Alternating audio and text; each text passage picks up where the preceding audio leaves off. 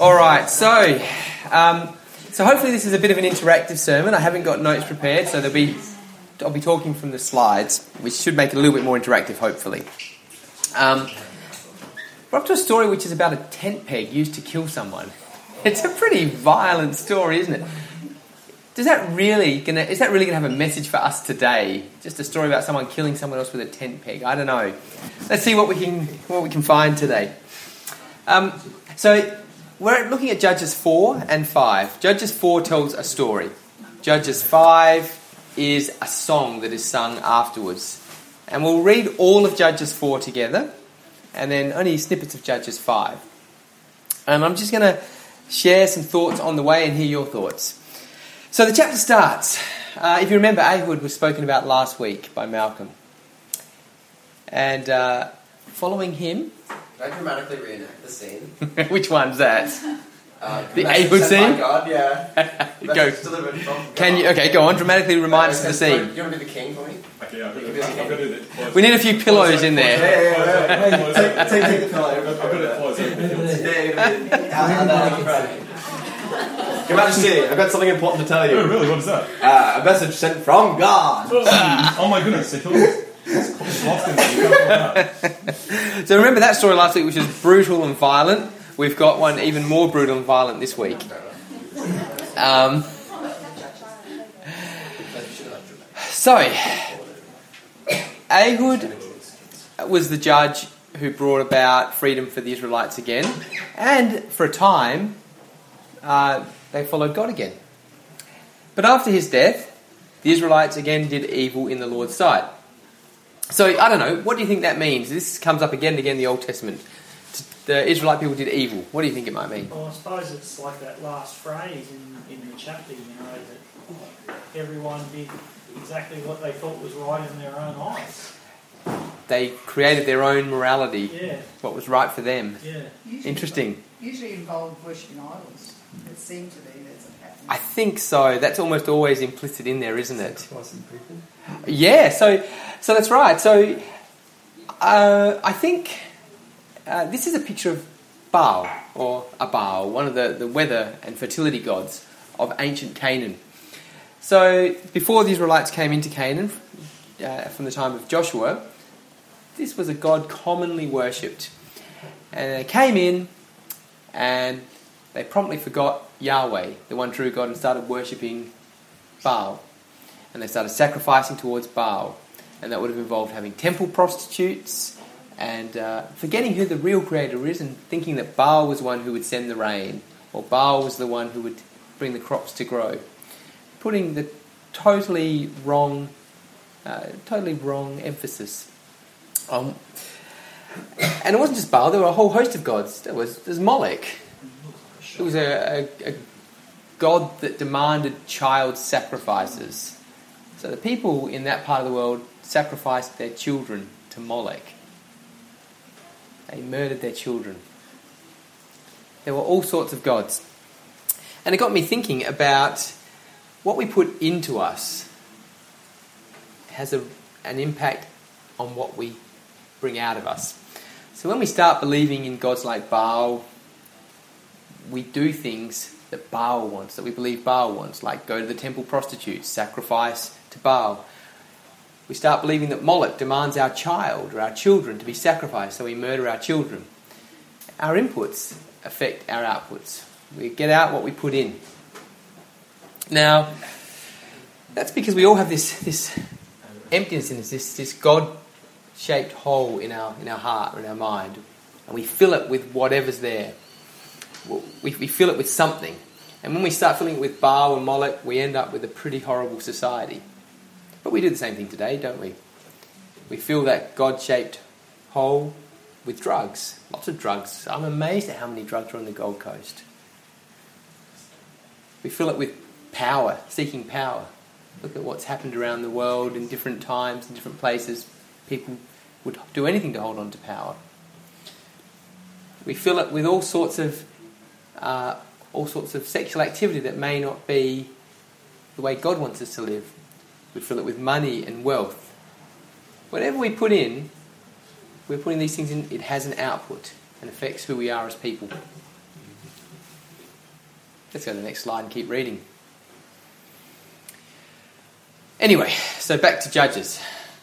They've just done evil in the sight of the Lord. So the Lord turned them over to King Jabin of Hazor, a Canaanite king. The commander of his army was Sisera, who lived at Harosheth Haggayim. Sisera, who had 900 iron chariots, ruthlessly oppressed the Israelites for 20 years. The Lord turned the people of Israel over to this king who ruthlessly oppressed them, caused them suffering.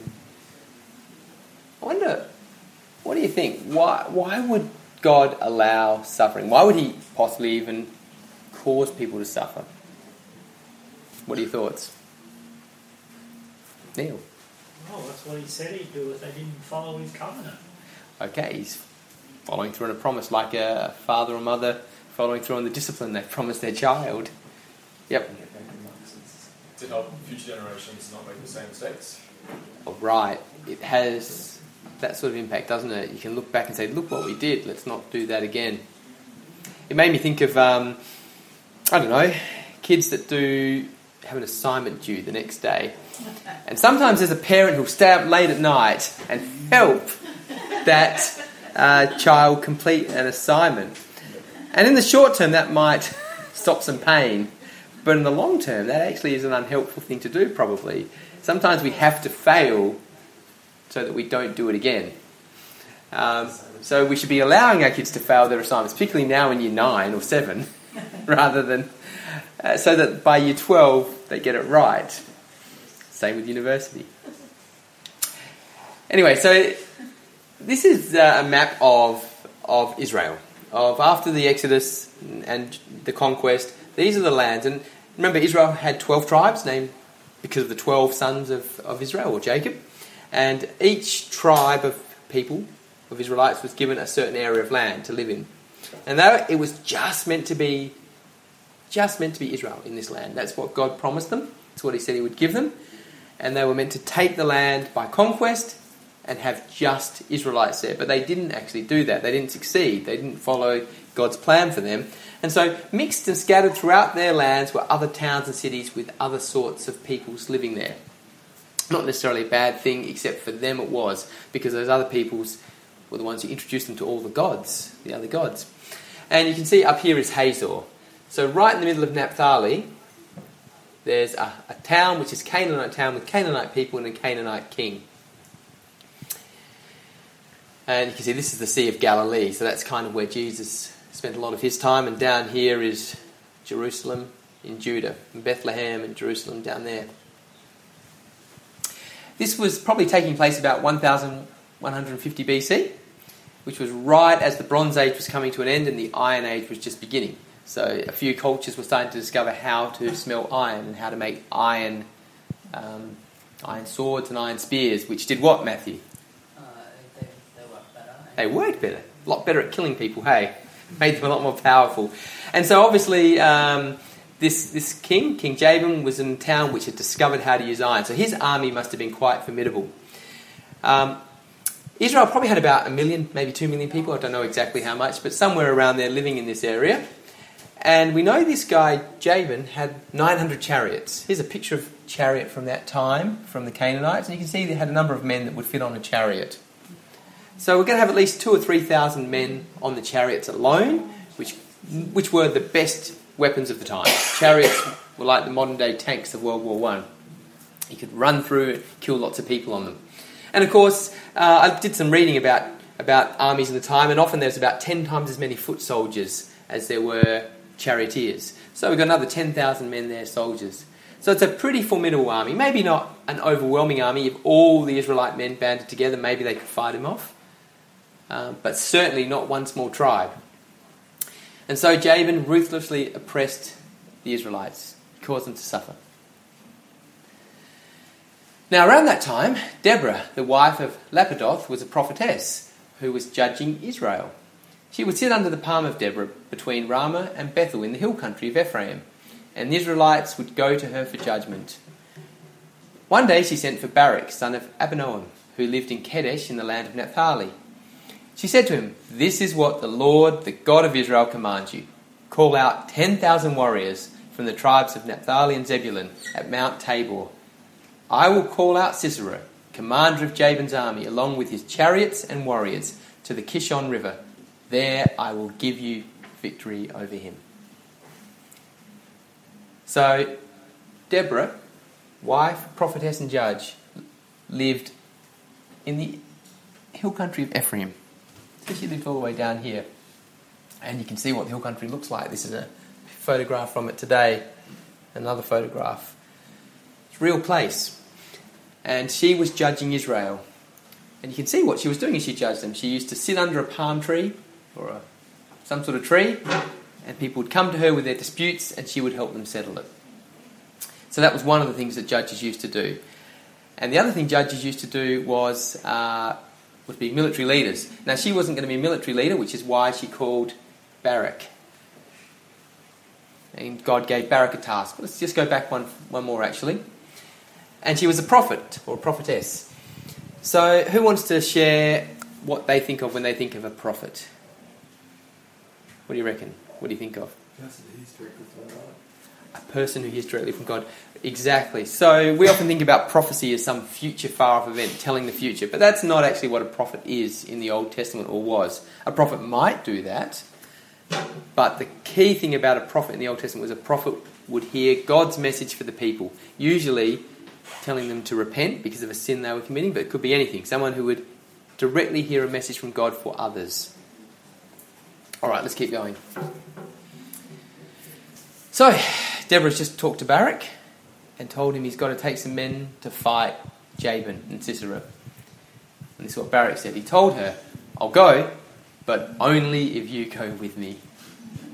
Very well, she replied, I will go with you, but you will receive no honour in this venture, for the Lord's victory over Sisera will be at the hands of a woman.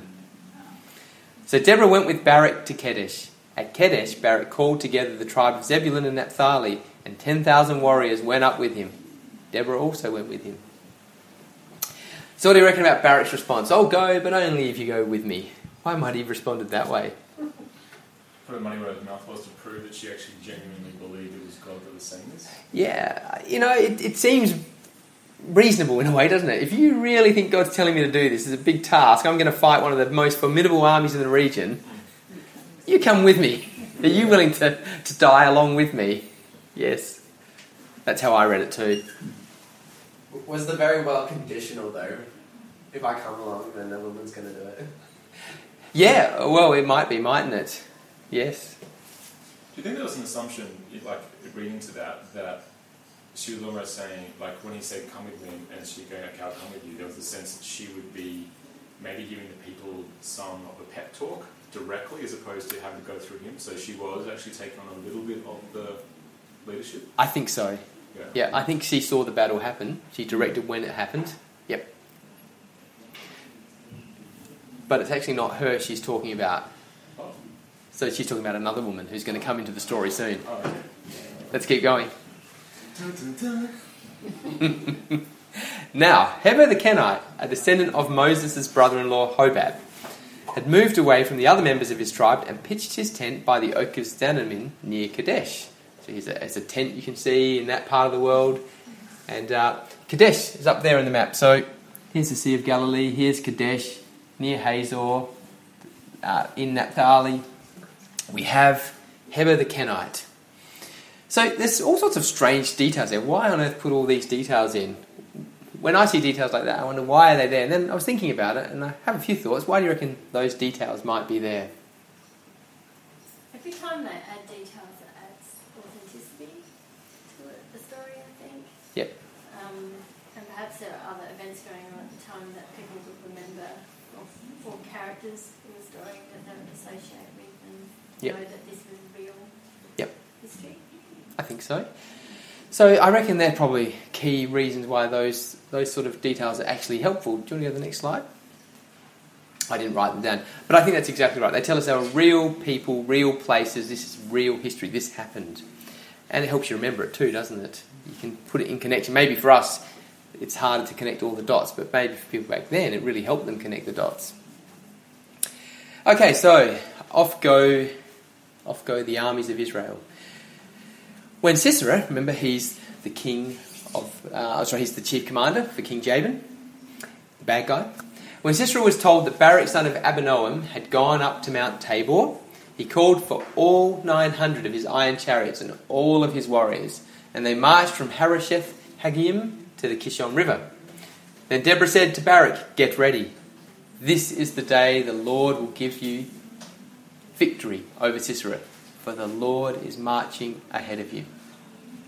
So there's Mount Tabor today, and here's the river. Again, real places. Can you imagine them looking down at the top of Mount Tabor? I can't imagine if I was a warrior, I would want to go down. You're in the safe spot up there. I can't imagine you'd want to go down into a battle. But anyway, Barak led his 10,000 warriors down the slopes of Mount Tabor into battle. When Barak attacked, the Lord threw Sisera and all his chariots and warriors into a panic. And Sisera leapt down from his chariot and escaped on foot. And Barak chased the chariots and the enemy army all the way to Harosheth Haggim, killing all of Sisera's warriors. Not a single one was left alive. So why do you reckon the panic happened? And what does it mean that he escaped on foot? Why would he be escaping on foot? He had a chariot. They were in a position of high and they came down. That's a position of advantage. Yeah? Well, that's not. They're kind of giving it away, aren't they? If he was in a chariot, he took off because he couldn't turn the chariot around because the horses were being stupid. Maybe, yeah. Everybody else, the horses will always go a bit crazy. Yeah. People going crazy around. Yeah. If they came down, like you imagine 10,000 men screaming, which they would have been, the horses would have got upset. And of course, when you've got horses attached to something very heavy, it's not going to end well. Yeah, possibly. I still wonder, like, this is fighting men who hardened warriors who were much more powerful than the ones attacking them. Why on earth did they go into a panic? He says the Lord through Something God's doing is he's intervening, isn't he? Yeah, something's happening. They should have won, I think. That's the story seems to think. They should have won, but God's actually working in the hearts, not just of the Israelites, but of the opposition to make them panic. Let's keep going. There's a bit of a clue as to why they may be panicked.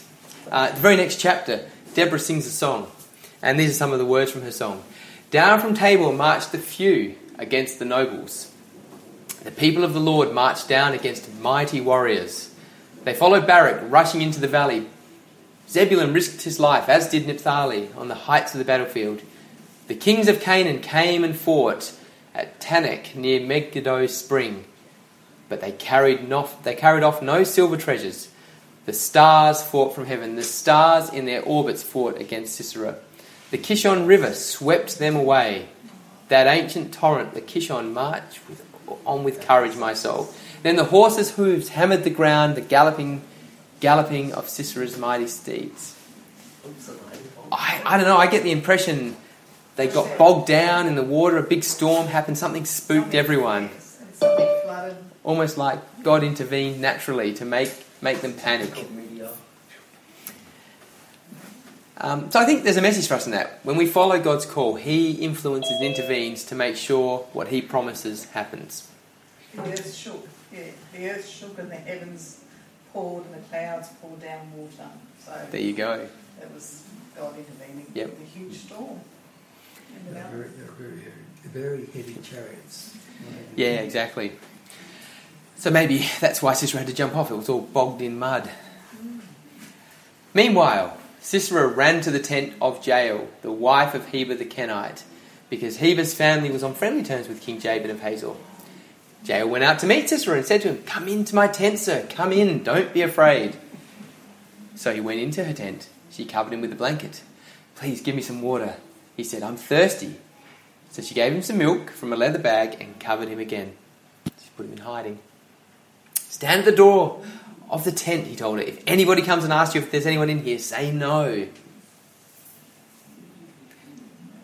But when Sisera fell asleep from exhaustion, Jael quietly crept up to him with a hammer and a tent peg in her hand.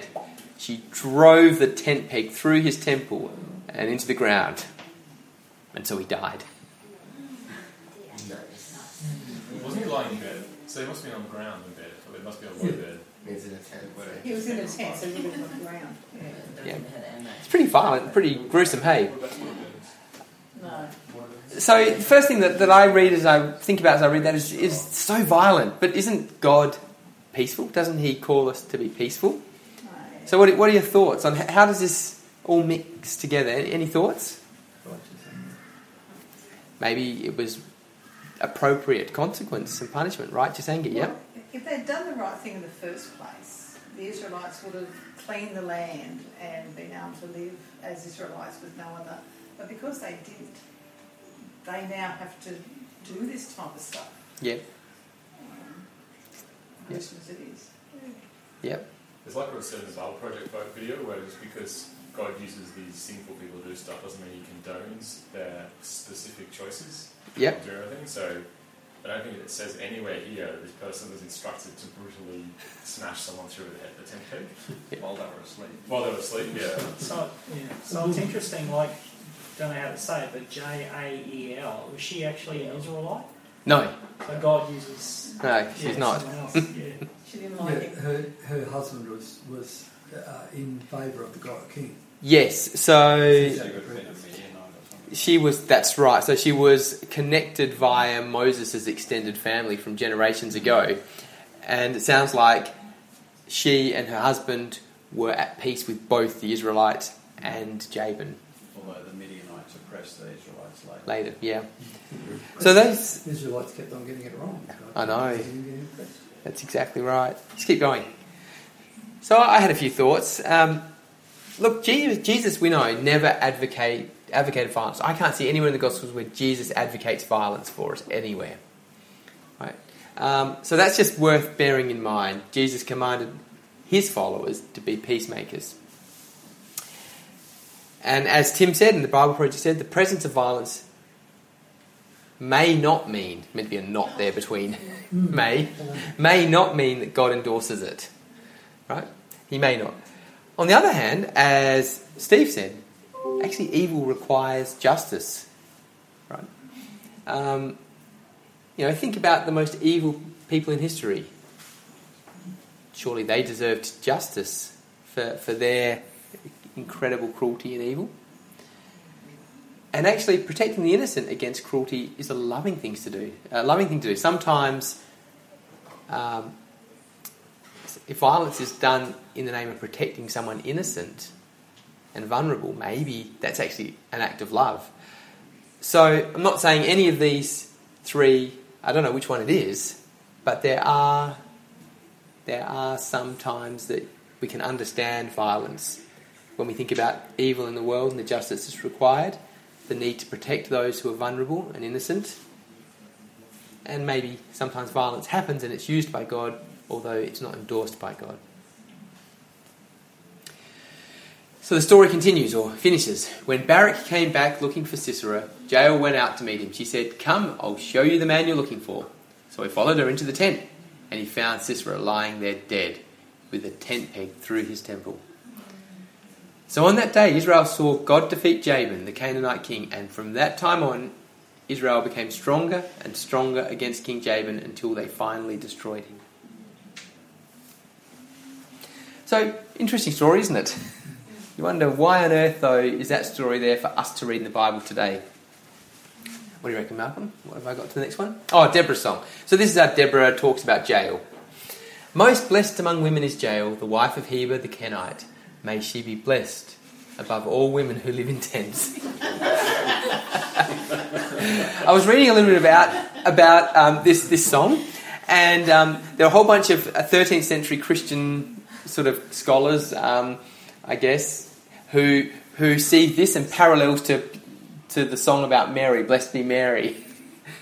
And then they see parallels between the nail and the tent peg, the nails on the cross. I'm not sure you can make those connections, but anyway. It doesn't very good make sense. No. Sisera asked for water, and she gave him milk. In a bowl fit for nobles, she brought him yogurt. Then with her left hand, she reached for a tent peg. With her right hand, for the workman's hammer. She struck Sisera with the hammer, crushing his head. With a shattering blow, she pierced his temples. He sank, he fell, he lay still at her feet. And where he sank, there he died. The poetry of the Bible was I actually quite enjoyed that. I'm not a poet either. But why on earth is this story included in the Bible? Is this just a historical account for us to be able to see the movement of Israel through history? Or is there actually a message for us today in this story? Let's keep going. Well, I think there are some messages that we can take out of it. And the first one I've already talked about a little bit. Our sin has consequences. We forget God at our peril. If we give up on God, life will get worse. And that's true at both a societal level and a personal level. You know, our society is giving up on God bit by bit. No longer believes God is real. And that has consequences. It's going to change our society. It's changing societies around the world. Societies like China, where the government bans Christianity. Well, it bans Christianity unless it controls it.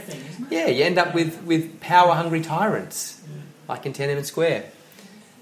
But at a personal level, when we forget God, our personal life becomes miserable, and we fight and argue, and kids suffer and people suffer.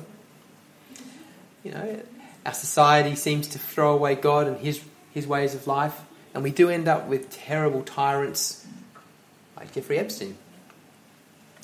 And we end up with a society which totally changes how it views children, like that little boy there, where they're clapping on Good Morning America.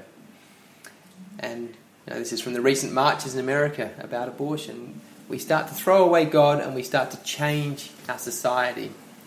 And the society we're going to end up with isn't going to look beautiful, I don't think. But another message for us is that God hears our cries, He cares about our suffering. He brings us comfort. He will bring us comfort. So when we cry out to God, we know He responds. And that happened in the history of Israel. Time and time again, they would cry out to Him when they were suffering, and God would bring redemption and salvation to them temporarily. And that happens throughout our life in small ways, in big ways, but the biggest way, of course, is our biggest suffering, is the suffering that comes with sin, the separation from God, the eternal death that comes with that.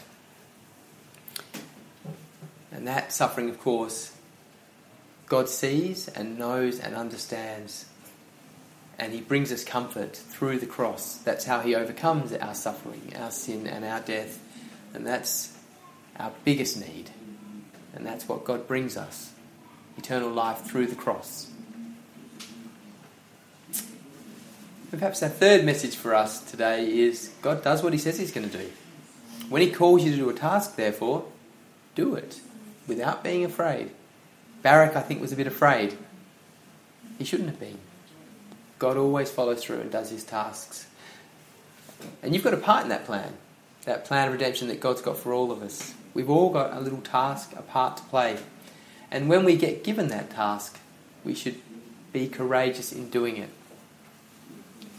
You know, I thought of some little things that, you know, sometimes we're afraid to do. I remember sometimes I've been out with some other ministers chatting to them, and we want to pray at the end, and we're in a cafe. And some of them are a bit afraid to pray. Why would we be afraid to pray in public? You know, we shouldn't be. At work, sometimes we can be a bit afraid. I can be a bit afraid to mention that I'm a Christian, or to mention something to do with Christianity or Jesus. Why should we be afraid of that? That's our calling. Some people have the task of going to Bible college and studying theology to be a minister one day, and they should do that without fear. And other people that have a task to speak about the truth in a fallen world. So that's probably our biggest calling from a message from Judges chapter 4. When God says He'll do something, He'll do it. And so when He calls you to take part in it, we can do that without fear. So this week, go serve God, be part of His calling without fear. I want us to finish with some prayer. Maybe just to pray for courage. Who would like to pray out loud on behalf of all of us, asking God to give us courage to follow His callings this week? Thank you, Neil. Let's pray. Heavenly Father, we thank you that you desire intimate fellowship with us. You've given us your word, and you command us through the Apostle Paul. You say, come boldly to the throne of grace. And that's an invitation and a command, Lord. And Lord, your word is a word of doing, of listening and doing and acting. Holy Spirit, within us, we know you're there. And we ask that you would cause us to respond and to react to your word and your promises. Help us to be about the doing business and following through and having courage to do what you have revealed to us, what we know that we know, what we should be doing. For the word of God says, and this we know that God is real. We know his word is true. So let's be about God's business this week. In Jesus' name, amen.